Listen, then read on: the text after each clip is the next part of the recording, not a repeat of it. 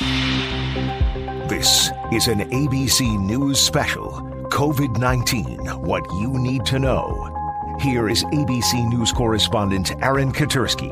Federal guidance on coronavirus distancing expires today, and it will not be renewed. More states are talking about reopening, but others have yet to reach the peak of infection. You can go golfing again this weekend in New Jersey, but you have to stay off the beach in California. Alabama is reopening beaches. Macy's is reopening more than 6 stores, but another 3.8 million Americans filed new claims for unemployment benefits. ABC's Karen Travers covers the White House. Karen, coronavirus has left the country a rather complicated and contradictory place. That pretty much sums it up. Everything is now done at the state and local level, Aaron. I mean, the president a couple weeks ago said, remember, he had total authority to decide when states were going to reopen. And then within 24 hours, he had walked back from that and said, this is up to state and local officials. And that's what's been happening during the closures and now in the slow reopening. The federal guidelines for social distancing, what states were told they could follow as they made these big decisions, they expire today. And that's it. The president said they're going to be fading out. There's no plans to extend them.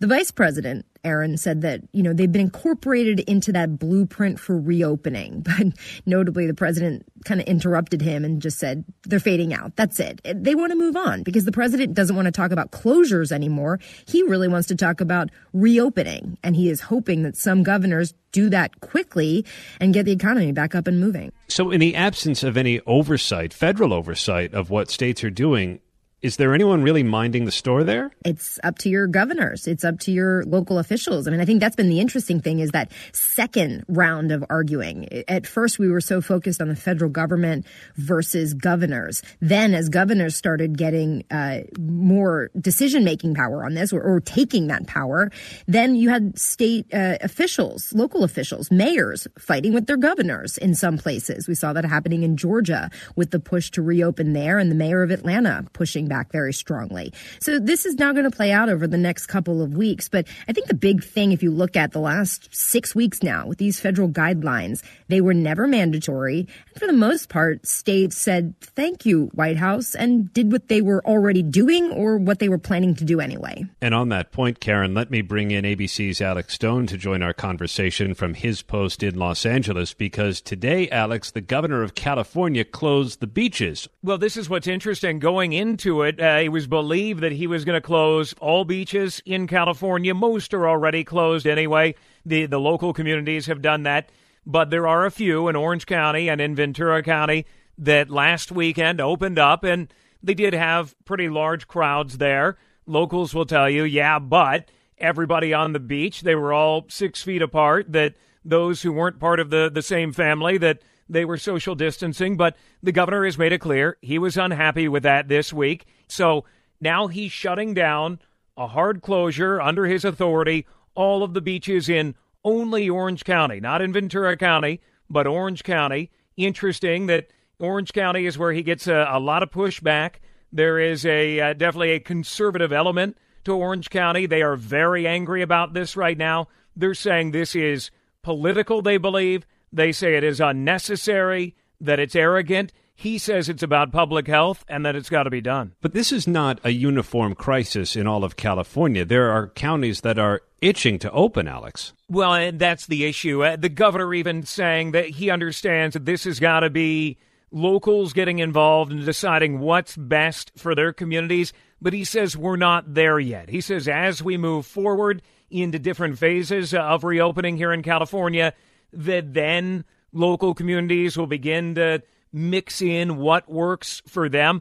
Orange County claims that's what they're doing right now. There is another county in far northeastern California, very, very remote, in an area that often conflicts with Sacramento, Modoc County. Only about 8,000 people, 8,500 people live in Modoc County.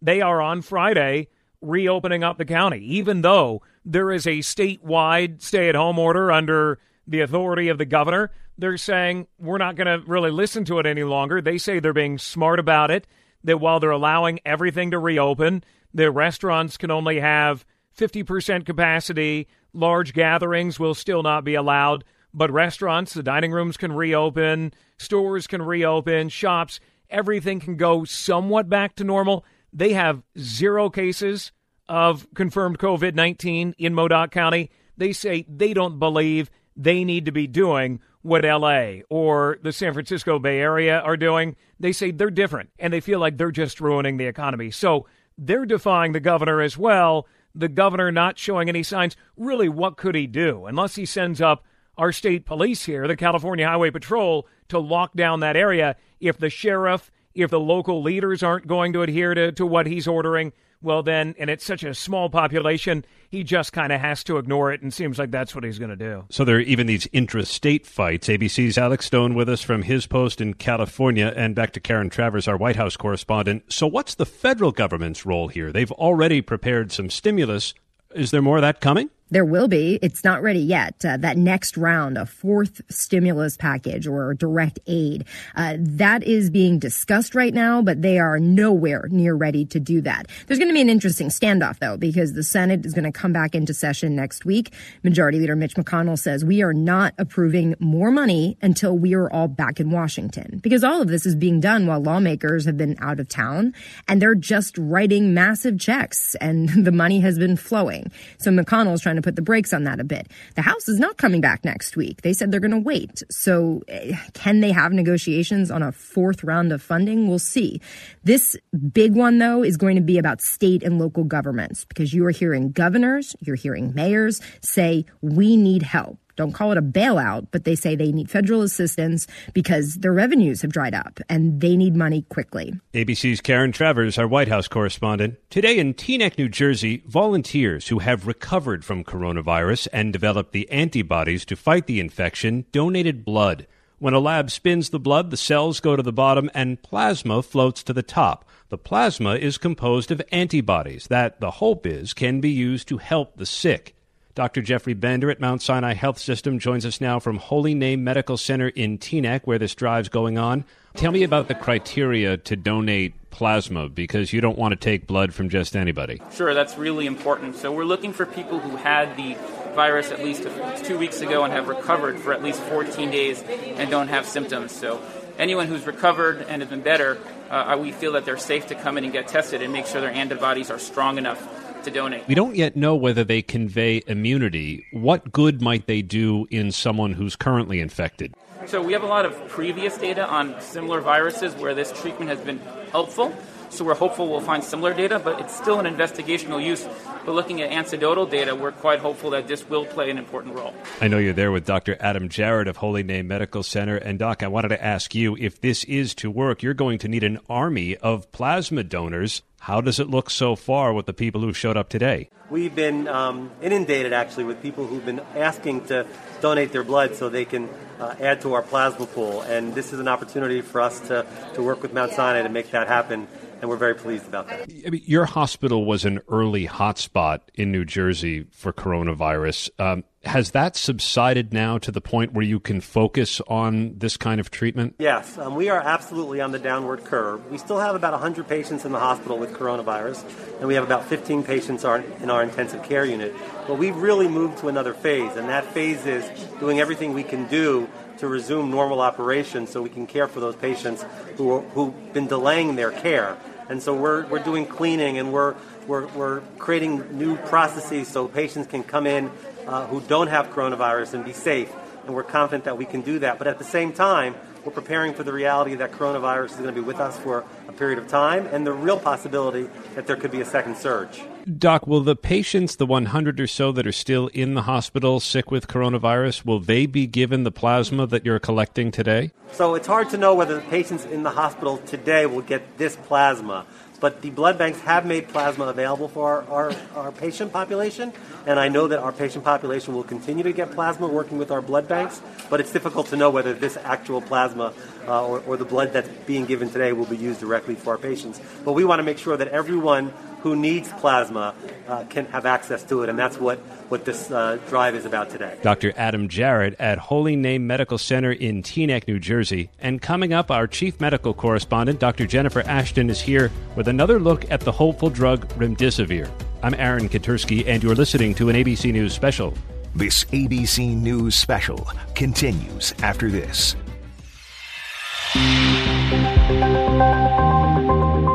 You're listening to an ABC News special, COVID-19, What You Need to Know. Here is ABC News correspondent Amy Robach. And with me, as always, is ABC Chief Medical Correspondent Dr. Jen Ashton. And Dr. Jen, we know that there has been some news about a drug that may offer some hope. We're talking about remdesivir. But you say this drug story is controversial. What do we know? It is, Amy. And this is really the story of the day about this potential breakthrough in treating critically ill patients with COVID-19. So let's break it down to start with what we know for sure about remdesivir. This is an IV medication that was initially developed actually to treat Ebola. It didn't work so well against Ebola, but in a lab, it showed good antiviral activity against the other coronaviruses, SARS and MERS, also showing good activity in animals against those two viruses. Right now, multiple countries, huge international trials ongoing for remdesivir against COVID-19. And according to Dr. Anthony Fauci, as of yesterday, the study released preliminary data from the NIH trial revealed that it has shown that it can block COVID-19.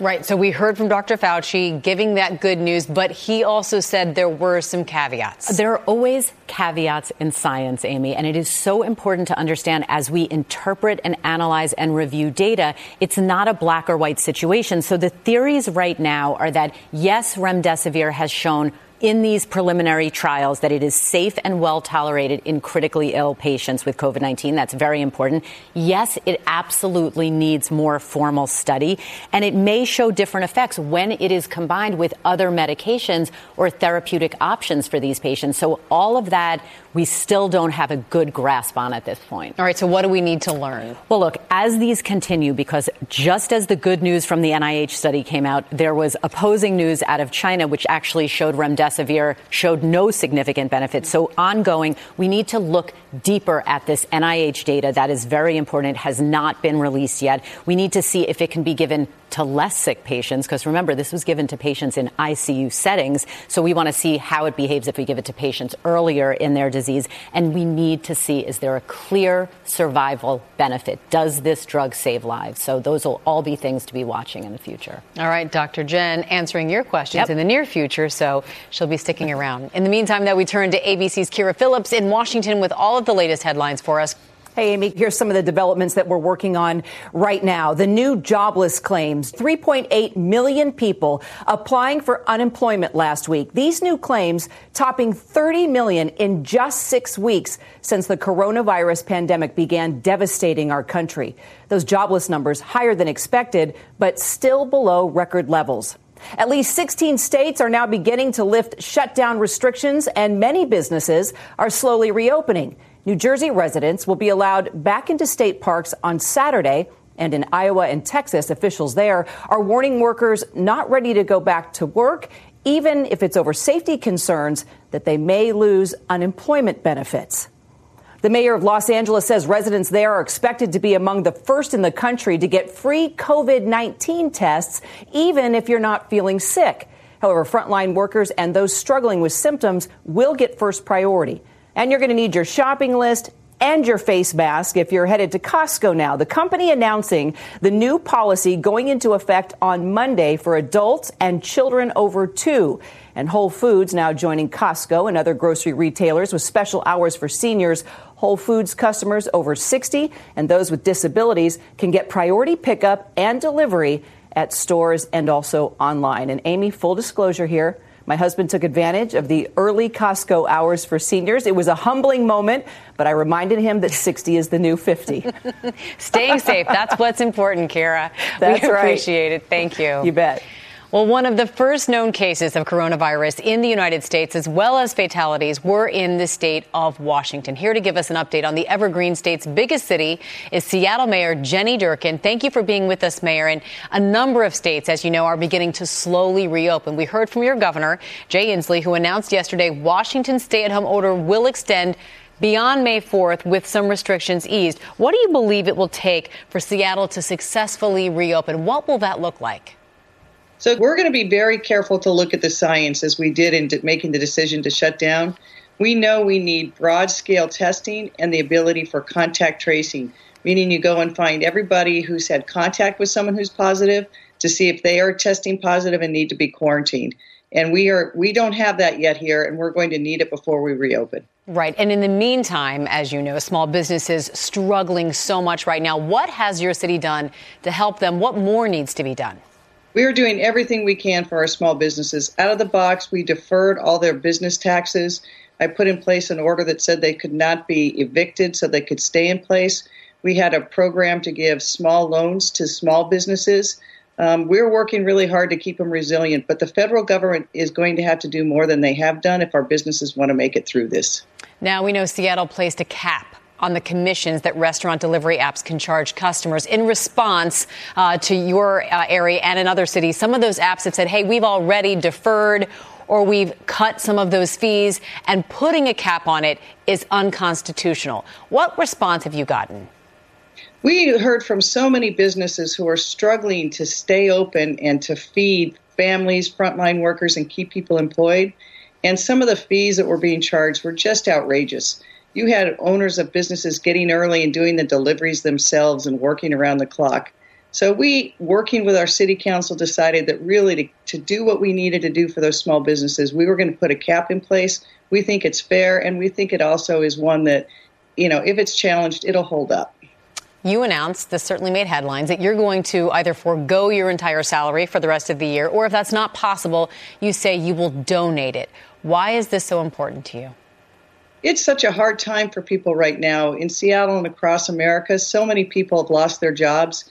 And in the city, we've lost so many revenues. We're facing some really big budget deficits. And so I was able to talk to my family. I'm really fortunate to be in the position that we could do it. But I wanted to forego that salary so that I would show that I'm in it for Seattle, too. Well, that's incredible leadership. Mayor Durkan, thank you so much for what you do and for being with us today. We appreciate it. Thanks so much. Take care.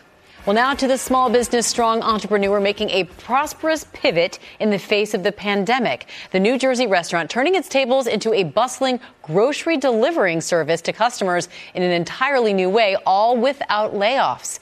Here's ABC's Diane Macedo. Before COVID-19, Jacqueline Pothurst says business at her South Orange, New Jersey restaurant, Jackie & Son, was booming. Commuters would come in, families would come in, individual people sitting at the communal table, socializing, getting to know each other. Then suddenly, everything changed. We just didn't feel comfortable with people gathering once the news broke about Corona and everyone getting sick. She says she and her husband closed the restaurant's dining room even before it was mandated, but quickly realized they needed to adapt. We talk to our customers every day, and they're like, we're waiting in grocery store lines for hours, and we're getting there, and the shelves are completely empty. And I'm looking at them like, we can help. We already have all of the connections with our farms, all the connections with our vendors. So the whole staff got to work, creating an online marketplace for grocery staples as well as food orders. It was a wild 48 hours. I did not know how to, build a website, do any of that. Our waiters became grocery shoppers. Our dishwashers became bakers. They also physically transformed the restaurant. It was very nerve-wracking initially to make such a big financial investment. So we definitely took an initial hit, but we paid itself off relatively quickly. Thanks to those efforts, she says the business has fully rebounded. So you're back to the same numbers you were doing before this crisis hit? Yes. Have you had to lay anyone off? No, we haven't laid anyone off. We did have to take an initial cut in payroll, but everyone is back up to the hours that they were working before, if not more, and we are currently hiring. It's a reality she never saw coming, but one she's grateful for. What's your advice to other small businesses that are struggling right now? It's a really, really tough time for small businesses, but just be open to change and be willing to change because no one knows what the new normal is going to look like.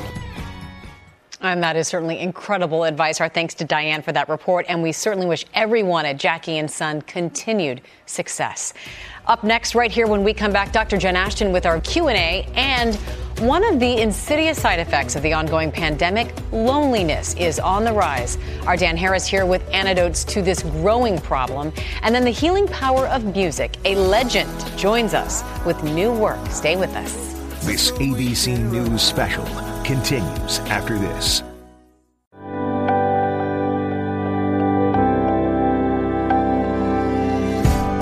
listening to an ABC News special, COVID-19, What You Need to Know.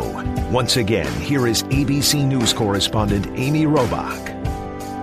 Well, it's time now to take a good look at a lot of your medical questions that have been pouring in for our Dr. Jen Ashton. So Dr. Jen joining us now with the answers to some questions that are making us think today. We've been having these conversations behind the scenes as well. We'll get to our first one.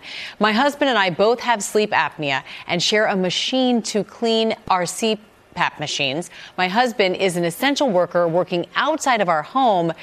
Is it okay to share the same machine? Very difficult situation because we know right now there's preliminary evidence that CPAP machines can aerosolize the viral particles into the environment. That's just the CPAP machine. Assuming two people both have their own CPAP machine, those machines need to be cleaned. Sometimes they'll just share a cleaning machine. We don't have official recommendations or guidance on this yet. So if possible, you can get your own separate cleaning machine. That would be ideal. If not, be in touch with your provider and see, what their recommendations are. All right. We've seen the list of symptoms for COVID-19 grow. This next question addresses this. Can COVID-19 cause severe hearing problems? We don't really think so yet, but here's the qualifier, Amy. Loss of smell and taste, which have been reported as symptoms of COVID-19, and the CDC, in fact, just added them to their growing list of symptoms, those are actually central nervous system manifestations. So it is possible that some types of hearing loss can be affected by COVID-19. Again, we don't know whether it's temporary or permanent. We have to track that data. And again, the virus is about 5 months old, so we don't know yet. All right. And, we talked about this next question several weeks ago. Haven't heard much recently, so this is interesting. The next question, I have read individuals with type O blood may be less susceptible to getting COVID-19. Is there any truth to this? Well, there's truth in that it was reported in Chinese data and the medical literature very, very early on from Wuhan. They collected blood types on people who were infected with COVID-19. They found people with type A blood more susceptible, type O blood less susceptible. Now, obviously, you can't change your blood type, right? Nor at this time should it change your perception of the risk. And it definitely needs more research. But right now, the thinking is that maybe this would be helpful for healthcare workers to help stratify their risk when caring for patients, but not ready for prime time yet. It needs a lot more study. All right. And our next question, with antibody testing, what if it shows I have both IgM and IgG antibodies? What does this mean? I've already gotten this question, Amy, from several patients. We have to remember there are a lot of different types of antibodies. IgM antibodies, usually with other infectious diseases, signify a current infection. IgG usually signifies that you have recovered.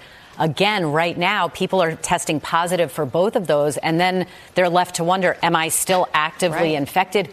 We don't know yet. I know people don't like to hear that, but we can't just jump to an assumption in medicine and science, and it hasn't been formally studied yet. Right, so. And the whole antibody result shouldn't change your behavior as well. That we know. Absolutely not. So whether you think you've recovered, whether you have IgG antibodies showing a past infection, which may or may not be a false positive, it should not change your behavior with respect to social distancing and protecting yourself and others. All right, Dr. Jen, as always, thank you. And you can submit questions to Dr. Jen on her Instagram at Dr. J. Ashton.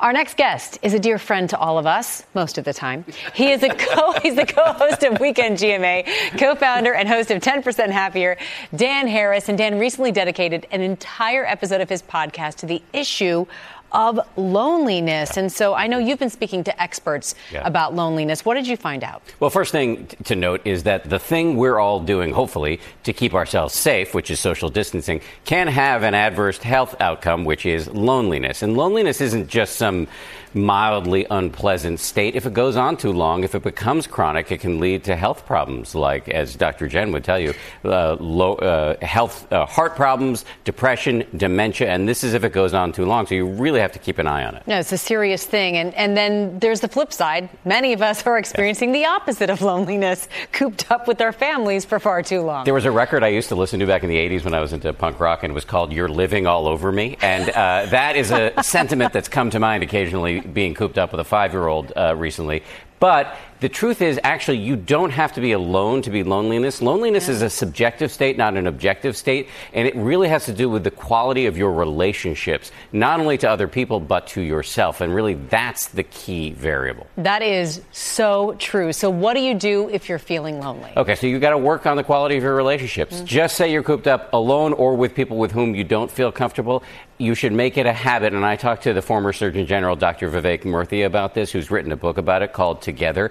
His advice is every day do a call, preferably on video, to somebody with whom you have a good relationship. Work on that relationship. It can only be 5 minutes, 10 minutes. And the key is do not be distracted while you're doing it. Don't have your phone out. Don't check social media. Don't check email. And maybe even make a pact with other people on the call. We're going to pay attention while we're on this call. Makes a lot of sense. The other thing you say to do is acts of service. Yes. Well, see, the thing about loneliness is it throws you into a threat state where we're evolutionarily wired to feel under threat when we're alone. So we're going to focus on ourselves. The way to break yourself out of that threat state is to focus on other people. It reminds you of your value, and it connects you to other people, and that can be an incredibly helpful thing. It certainly can. I always say the same thing to my kids, and it makes a big difference. And the final tip, it leads from there, is just to know that you're not alone. We had a big loneliness problem in this country before COVID-19. Social distancing has put it on steroids. It's very easy to feel like everybody else is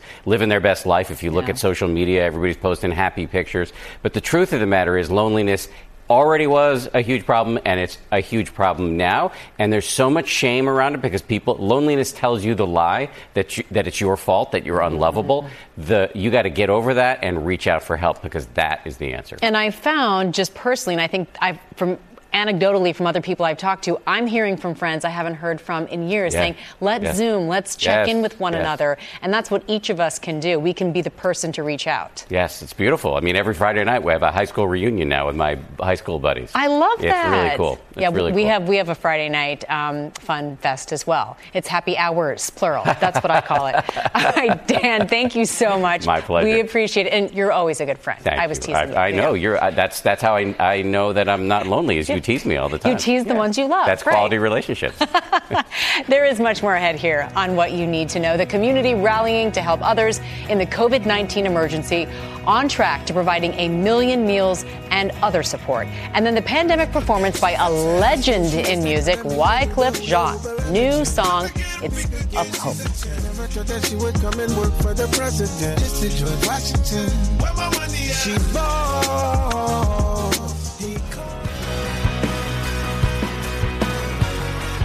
This ABC News special, COVID-19, What You Need to Know, continues after this.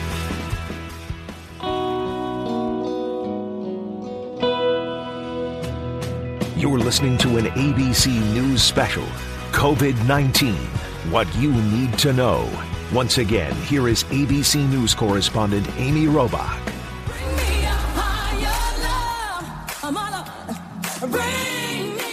Welcome back. So many Americans struggling to make ends meet during this pandemic, especially when it comes to feeding their families. And in this crisis, Sikh volunteers across the country are cooking up meals and delivering groceries to families in need. Joining us now is Jatinder Singh, National Humanitarian Aid Director for United Sikhs. Thanks for being with us. And in the middle of March, we know that your group received an urgent request from New York City's Office of Emergency Management for vegetarian meals. Tell us why your organization is uniquely qualified to help in this. Yeah, thanks for covering this on the show. We truly appreciate it. And, we've been working. United Sikhs is a humanitarian organization working across the globe. And we worked with New York City before. We worked with FEMA, United Nations. We do a lot of projects. We've done over 50 disasters across the globe. And one thing is there that we do serve humanitarian meals. And since all Sikh temples are known as gurdwaras and they serve hot meals, vegetarian meals. So it's well known in the community who to go for when you are in need of vegetarian meals. And all Sikh temples, gurdwaras, are set up for community kitchens. So in time of disasters, it's ready to go. Basically, they become shelters. That is amazing. So it was well known. Sorry, that is amazing. Can you tell us what you've been able to accomplish so far? Oh, sure. Besides those 30,000 meals, so far across USA, we're almost touching 1 million meals right now. New York alone, 100,000 plus. In Washington State, about 50,000. And 25,000 plus meals delivered to hospitals and rehab centers. And in California alone, Central California, about 500,000 plus meals. And over 20,000 PPE equipment was delivered to hospitals as well. So there's a lot of work going on in many states where we have volunteers, where there's a need. Illinois, New Jersey, Texas, Massachusetts, Connecticut, Florida, Utah. There's a lot going on. Yeah, it's remarkable. We're seeing all of your volunteers throughout the country doing their part. How are you keeping them safe? Well, first thing is social distancing is very, very important. And second, everyone must wear gloves. We make sure they're trained before they go out, and their face mask and face shields. We also have face shields covering full faces as well. It's very important to make sure our volunteers are safe. And when they go out, and because this is, we've done so many disasters. This is one of a kind, totally unique, where the enemy is not visible. And it might be in us. It might be somebody that we know. It's very challenging, actually, this time. But thank God, we're managing, And you're going out there despite all of that, which is remarkable. What are the reactions like from the people who receive these meals and services from your volunteers? Oh my God, they are just overwhelming. We get so many thank you notes, thank you letters, letters of recognitions from hospitals. It's too much. The words can't describe it. This is the fuel for the volunteers when we get appreciated, basically. There's a lot of needy families out there, and when they get their stuff delivered, groceries delivered in, apartments, there are handicapped people stuck or seniors stuck in apartments. They can't go out, or they have family members sick with COVID-19, and it's tough, but you got to do what you got to do. Well, we're certainly appreciative of all that you do. Jatinder Singh, thank you, and thank you to all of your volunteers who are there on the front lines each and every day. It's our pleasure. We're going to turn now to Dr. Jen Ashton for her final thoughts today. I love that so much, Amy. It reminded me of something I read from a top psychologist about how we can safeguard our mental health during these really stressful times. And it goes by the acronym WIN. For what's important now. And from a medical standpoint, I think we have to focus on the basics, just take it one day at a time, try to feed our bodies, our spirit, our minds, and keep it with the F's, which are friends, family, facts, not fear, and faith. And I think those things can get us through this medical crisis just one day at a time. Yeah, we're all learning lessons each and every day with each other, through each other, and because of you, Dr. Jen Ashton. Thank you, and you. Thank you. Every day, every hour, things are moving, changing so fast, and that's why we're here for you. The answers you need, the information you want, we will get through this together. Coming up next right here, marking the distance between us all with new music inspired by the quarantine. Grammy winner Wyclef Jean is here when we come back.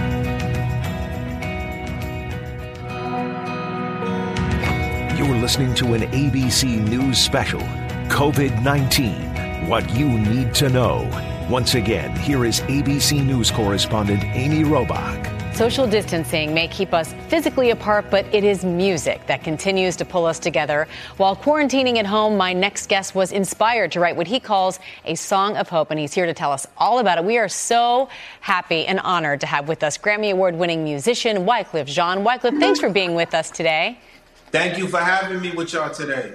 Well, I love the name of your song. It's called Distance because it certainly speaks to the times. It talks about how we can be separated but still mentally close. Was there a specific moment when the lyrics just started to flow for you?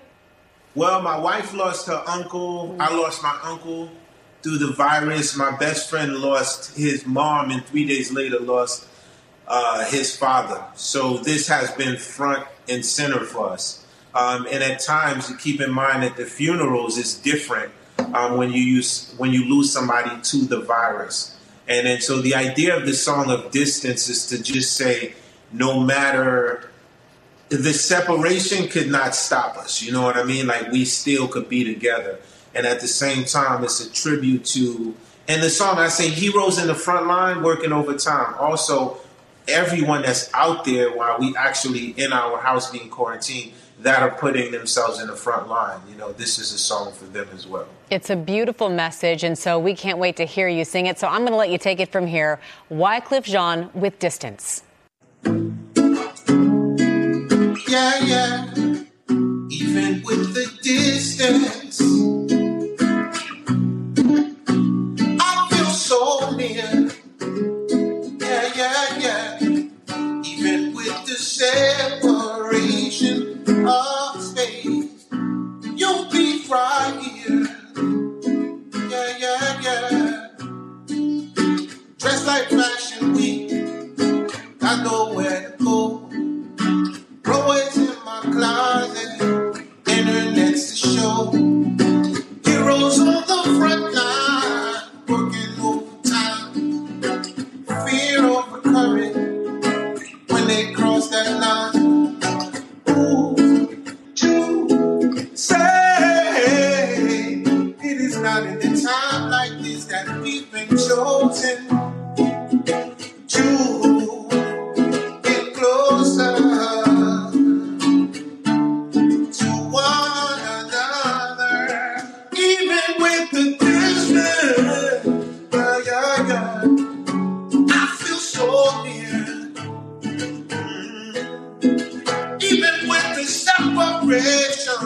Of space, you'll be right here. Yeah, yeah, yeah. Even with the distance. Woo! What a song of hope. Thank you so much, Wyclef Jean, for sharing that with us. Stay well, stay safe. And that's our program for today. I'm Amy Robach. Thanks for listening.